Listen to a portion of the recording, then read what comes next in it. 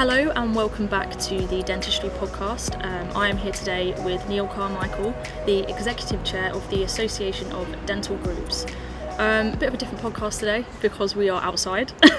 That's good news. It is good news, overlooking Green Park, which is very different to anything I've done before, so I'm enjoying it so far. Absolutely. Let's hope there aren't any interruptions. Yeah, well, I mean, that will explain the noises if they are, so I think that's a good disclaimer at the beginning for everybody. Yeah. So we're talking about maybe a few things today. I know we've spoken just before this about your entry into dentistry, but I think it would be quite good to give our listeners an idea of how you got into dentistry. Thanks, Gabby. Well, I was a Member of Parliament up until 2017. Had the misfortune of losing my seat. But whilst I was in Parliament, I'd worked on a number of areas. Education was my big thing because I was chair of the Education Select Committee, and Europe too, because I was campaigning for a Remain outcome at the last referendum. Yeah. I hoped for another referendum, didn't happen. So after all of that, I was looking for something else to do. But what I had also done in Parliament was I chaired the all-party parliamentary group for vascular disease, and I'd also been secretary of the health group. And so I was becoming aware of all of the difficulties of getting good service everywhere, the patchy nature of provision, and so on. And I thought that's a really interesting area. And of course, with education too, which I think's got a big impact on dentistry. When somebody came along and said, "Would I like to consider myself as chair of the association?" I thought, "Yeah, that sounds good." It sounds like a fit for you. Yeah. And how have you found it so far? Well, I found it really interesting. It's been challenging because obviously we had the COVID period, which for dentistry was disastrous. Yeah, absolutely. It was a real problem. Dentists couldn't do anything for a long period of time, and the implications of that were quite significant. And so we've had some big issues. Definitely, I think disastrous is a fair way to describe it. I think a lot of the issues that were there prior to the pandemic were brought to light through COVID, and probably hit headlines more than they were previously. So from your position, what do you think are some of the biggest issues that are facing dentistry at the moment? Well, first of all, what I would like to say is how much I enjoy working with dentists, and I want to salute the profession as a whole, because what I have noticed is everybody in it is really dedicated, really keen to do a good job for patients, puts patients first, and I think it's a profession which is, I think, deserving of a really good spotlight on it, definitely. because they are good people, and it's a good profession. And I enjoy working with it for those reasons. What are the problems? I think the big one for the Association of Dental Groups is the problem of recruitment. That is really underpinning all of the difficulties we've now got. The second one, but related to the first, is the question of contract reform and what we need to do to make essentially dentistry more user-friendly, both for the patient and the professional. And then the third area is what do we do to improve prevention, so that we can, as the Chief Dental Officer puts it, put the mouth back into the body. Because there are so many things you can learn from someone's mouth in terms of diagnosis and everything else. Definitely. I think that's forgotten a lot of the time, and I think there is this idea that's coming to light now of a collaboration between sort of wider healthcare groups. Dentists are first port of call for a lot. They spot things that might not be spotted by other healthcare professionals. Mouth cancer obviously has been a big one over the last 18 months because signs have been missed due to the lack of access and the fact that they were closed for 2.5 months. So I agree. I think it's been spoken about more, but there's definitely, as always, room for improvement about the importance of dentistry and why it needs to be put back on the agenda. So you said 3 things there. So the first you mentioned was the workforce issues. I did.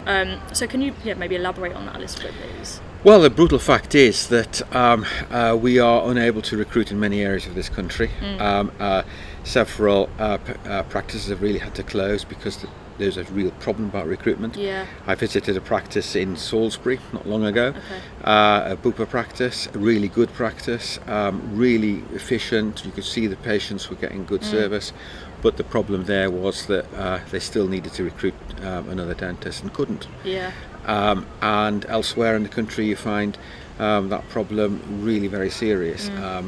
Southwest, east of England, but it's also in certain towns, it's also in rural areas. We just can't recruit. So we've got to get this message across to government that we need to see something done about this, and there are several things we can do.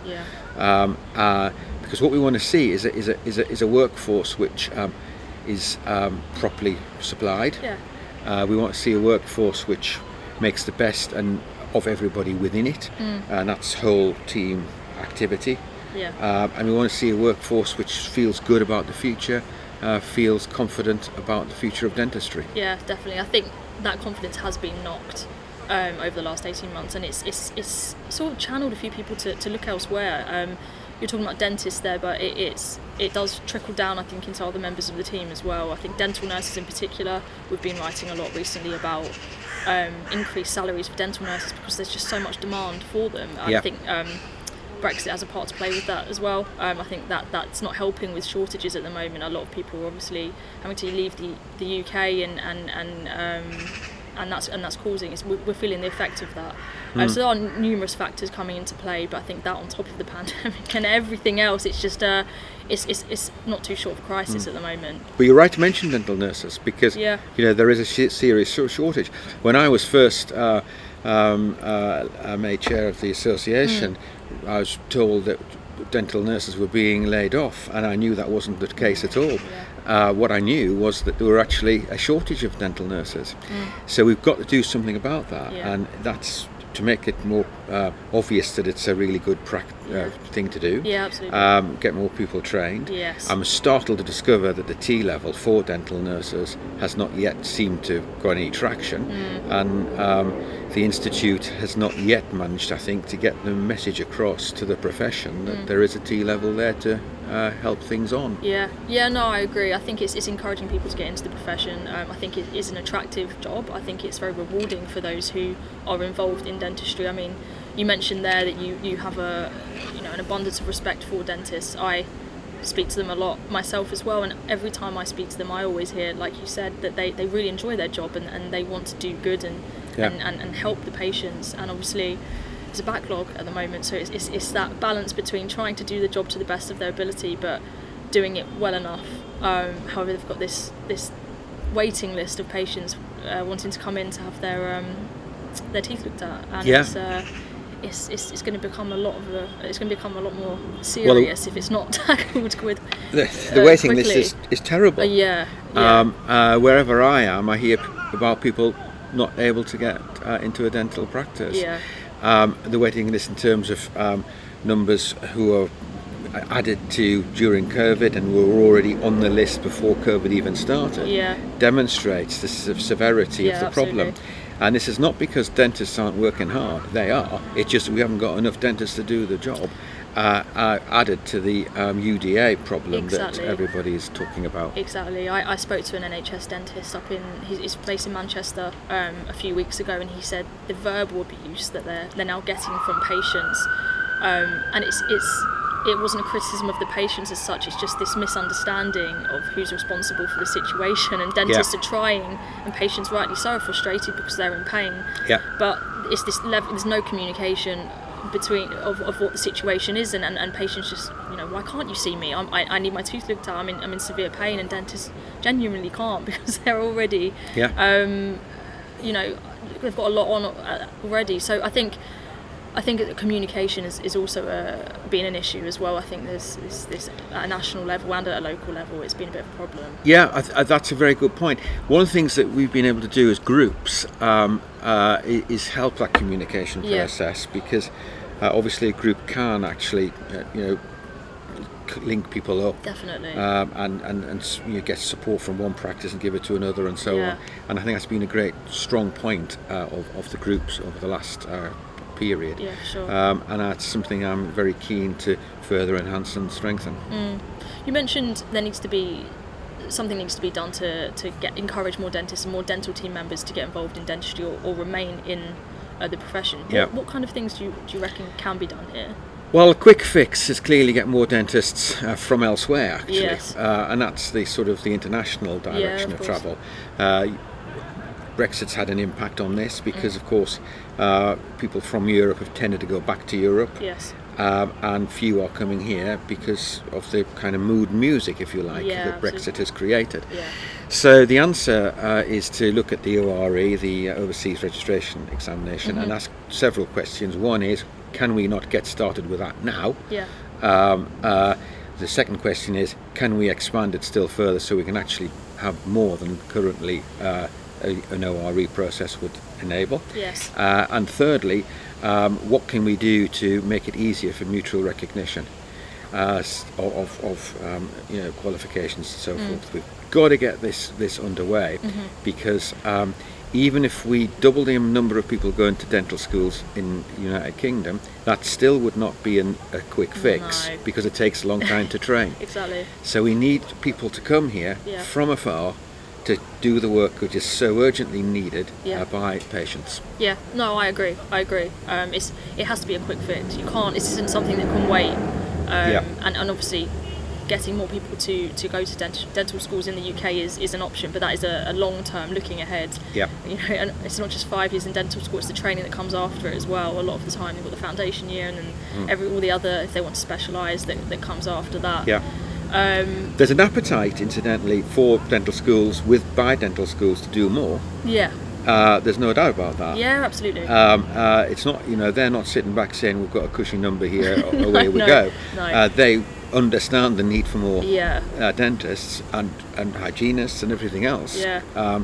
But the key thing is now we need action. Yes. Yeah, definitely. I think that brings us on to the contract as well. I think there's a lot of people sitting here, as they have been for many years, twiddling their thumbs thinking, when is something going to happen here? It's a big topic. I reckon we could speak a lot about it for a lot longer than we have. We already have in different organisations. But I mean, I probably know what you're going to say here, but currently, is the current contract as it is it sustainable? Well, it's certainly not helping, is it? Because dentists are moving away from NHS dentistry because of the contract. They're not necessarily moving away from dentistry, because of course we've got a mixed economy in dentistry. We've got private practice and NHS practice. They are both strongly represented in the association, which is really good because that's what we want to see. But the NHS side of it is finding it difficult to recruit, partly because of the way in which the contract operates. The kind of UDA, rapid fire situation, as opposed to a profession being able to make judgments about what's best for the patient, continuation of certain treatments and so on. So we do need to see a change. And we also need to see a contract which is taking into account the differences of rural health across the country. So a kind of weighted capitalisation system would be appreciated. So, I mean, some people are calling for a complete overhaul of the current contract and just start from scratch. Is that something that you would get behind?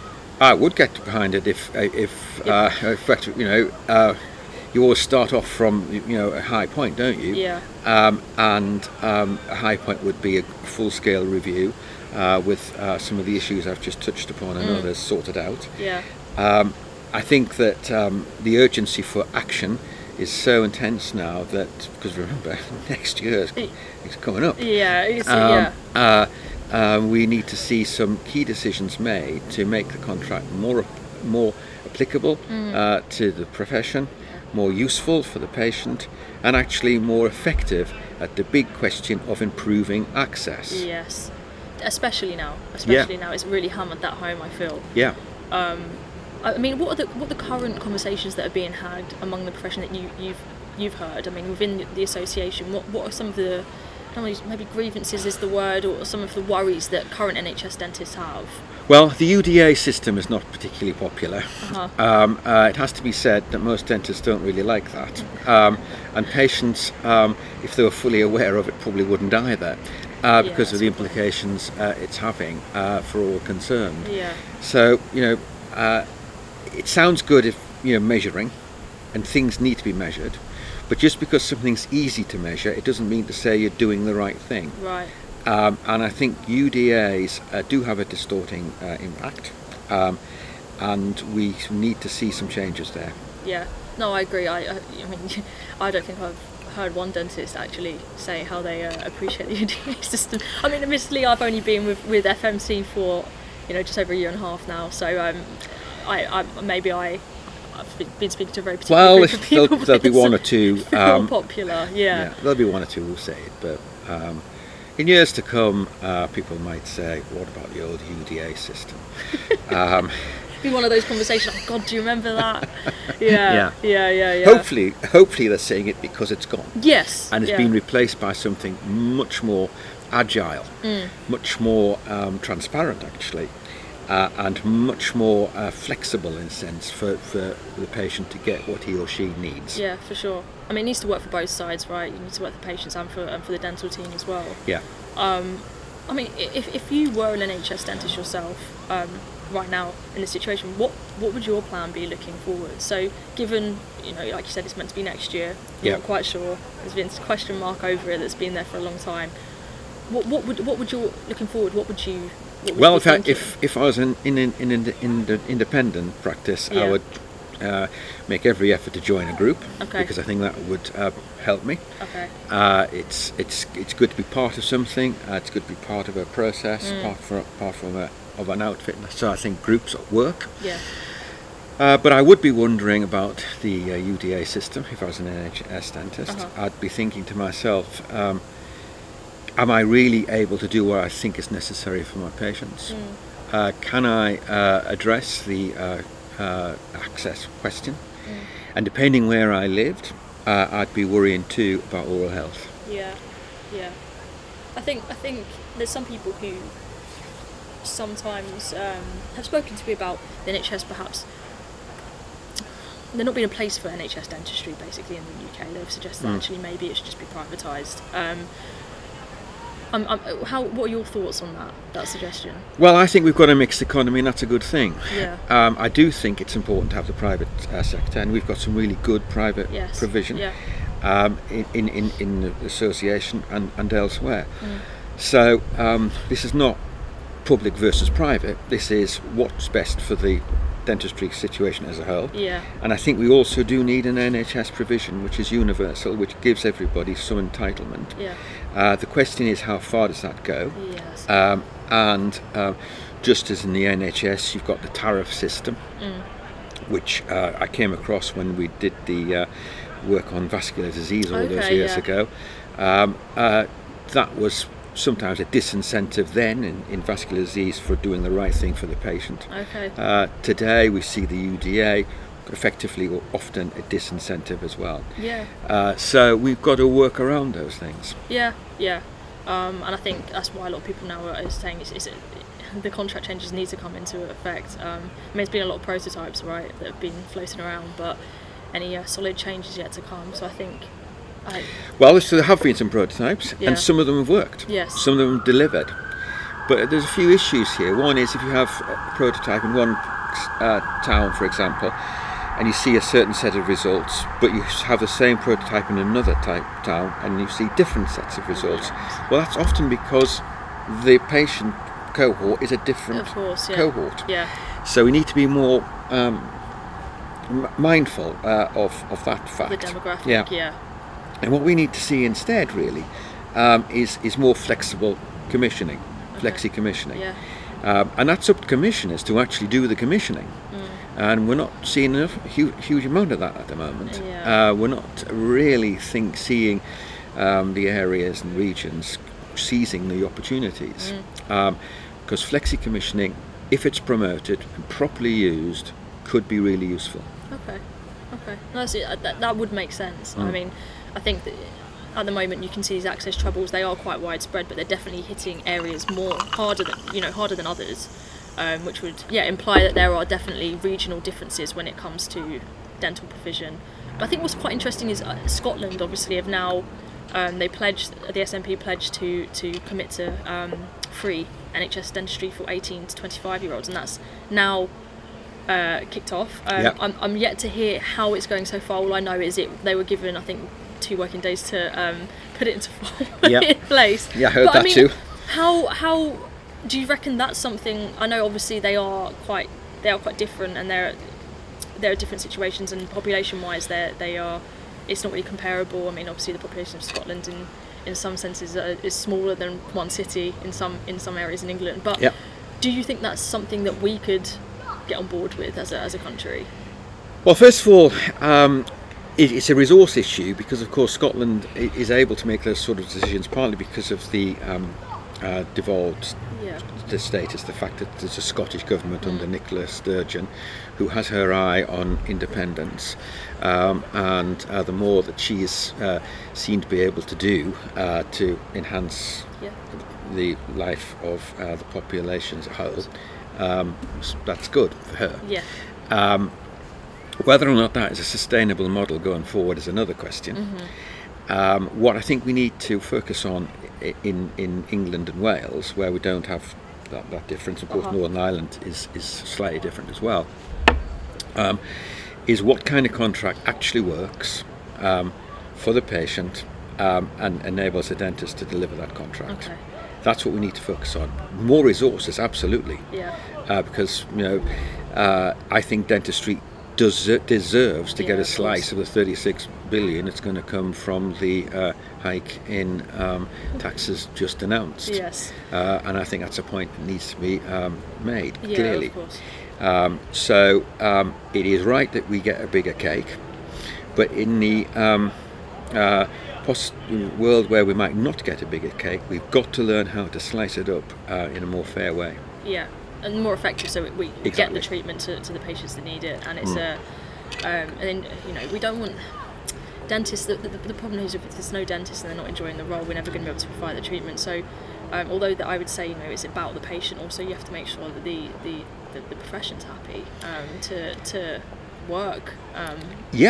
But supported and Definitely. and so on, because the profession is a dentist, it's a hygienist, it's a therapist, it's a dental nurse, it's a practice manager, it's all of these things and the rest.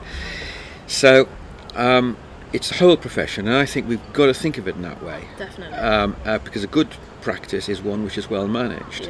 I've been to practices where you can see that the person in charge, although not necessarily a dentist, is making a real impact on the outcomes for the patients, which is good, isn't it?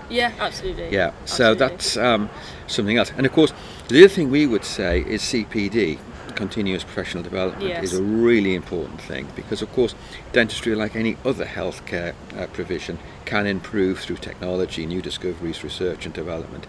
So we need to have that built in too. Absolutely. And some really good ideas, and I think it will be interesting to see how things play out over the next few months and years, obviously. I know we just spoke about workforce and the contract, but you said it had a third point there at the beginning, which was prevention. So what do you mean? Do you think this needs to be more sort of the core of the profession needs to be? First of all, fluoride, that's an important campaign to win. Absolutely. The government has sort of nodded in the right direction, but we need a plan. We need to see actually something happening about fluoride, and I think that's something which we all in the sector would like to see. So that is a general sort of kind of impact.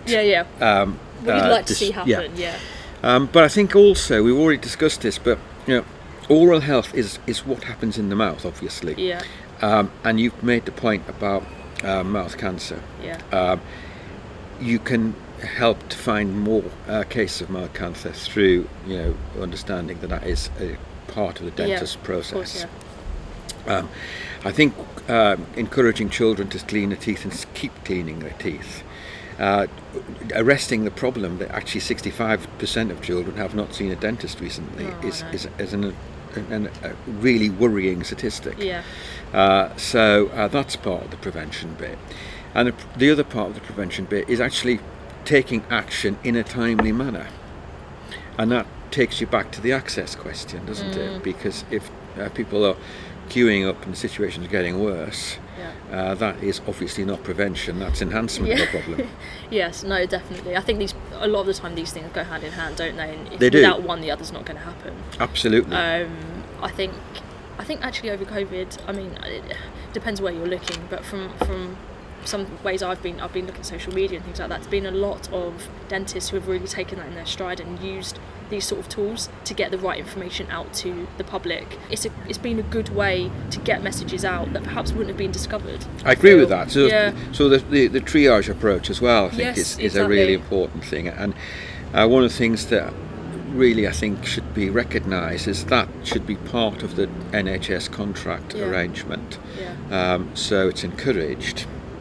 Because triage is obviously a good way of getting to the patient. Yeah, absolutely. So I think that's something worth noting. It's, I think, also really important to sort of get it across that looking after your teeth is the right thing to do, obviously. Yeah. And that's a communication issue. And dentists can do that if they're, doing as you suggest, going through the social media and all of the rest. So that's really good stuff. Definitely. What I did last week was I went down to Brixham to support the Smiles Together. I was going to ask you about this. I saw that. Yeah. Yeah, and there we were, seeing fishermen coming in from the sea, quite literally. Yeah.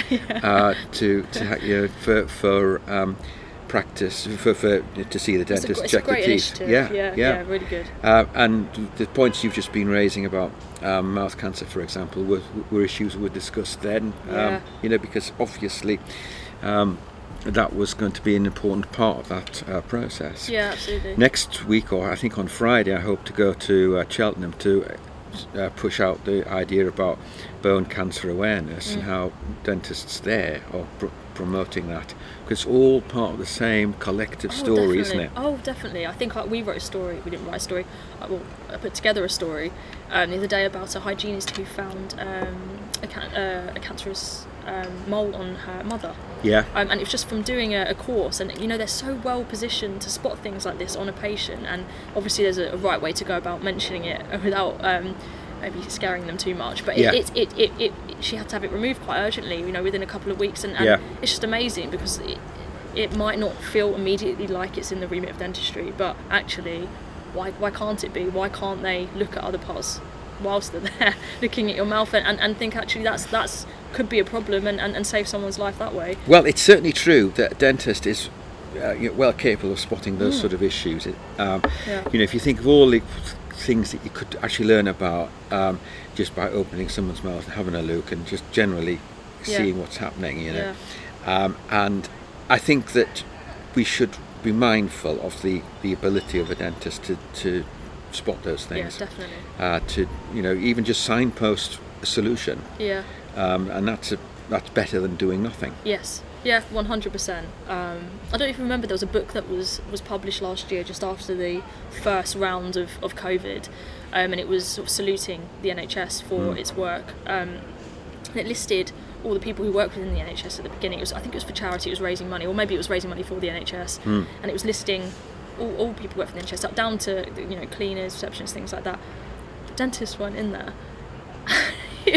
And I remember someone mentioned this to me last year, and another dentist, and they said, it just kind of sums it up really, in that that everybody that was there was worth a mention, but dentists were just, I don't know if they're forgotten about, what I can only assume they were. I don't think they would have been deliberately left out, but it just kind of hammers that point home. They don't get the credit that they deserve, I think, a lot of the time. I think you're absolutely right about that. I think that we've really got to get dentistry right up the agenda.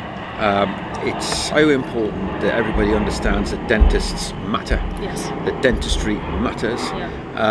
And it's part of the NHS system, it's part of the healthcare system as a whole, because I've stressed we've got a mixed economy, rightly so. So all of us have got to think about these things. And making sure Oh, there we go. That disturbance we spoke about at the beginning is starting to... Sorry I'm not sure if they're campaigning for or against dentistry. Let's just say for this situation. Sorry, carry on. It is really imperative that we get dentists up the agenda, because there's a political motive there, because obviously we've got to make sure ministers understand why resources need to come to dentistry. There's a sort of social motive to encourage people to think more responsibly about dentists, and it's a healthcare motive to make sure that the points we've just been discovering about where dentists can help and to diagnose and so on, that matters too. Definitely. Well, thank you very much for hosting me here today. This has been a lovely setting for recording, probably the best one I've had yet. So thank you very much for coming on and made some really good points there, and hopefully people can take something away from this. Well, a real pleasure, Gabby. Thank you.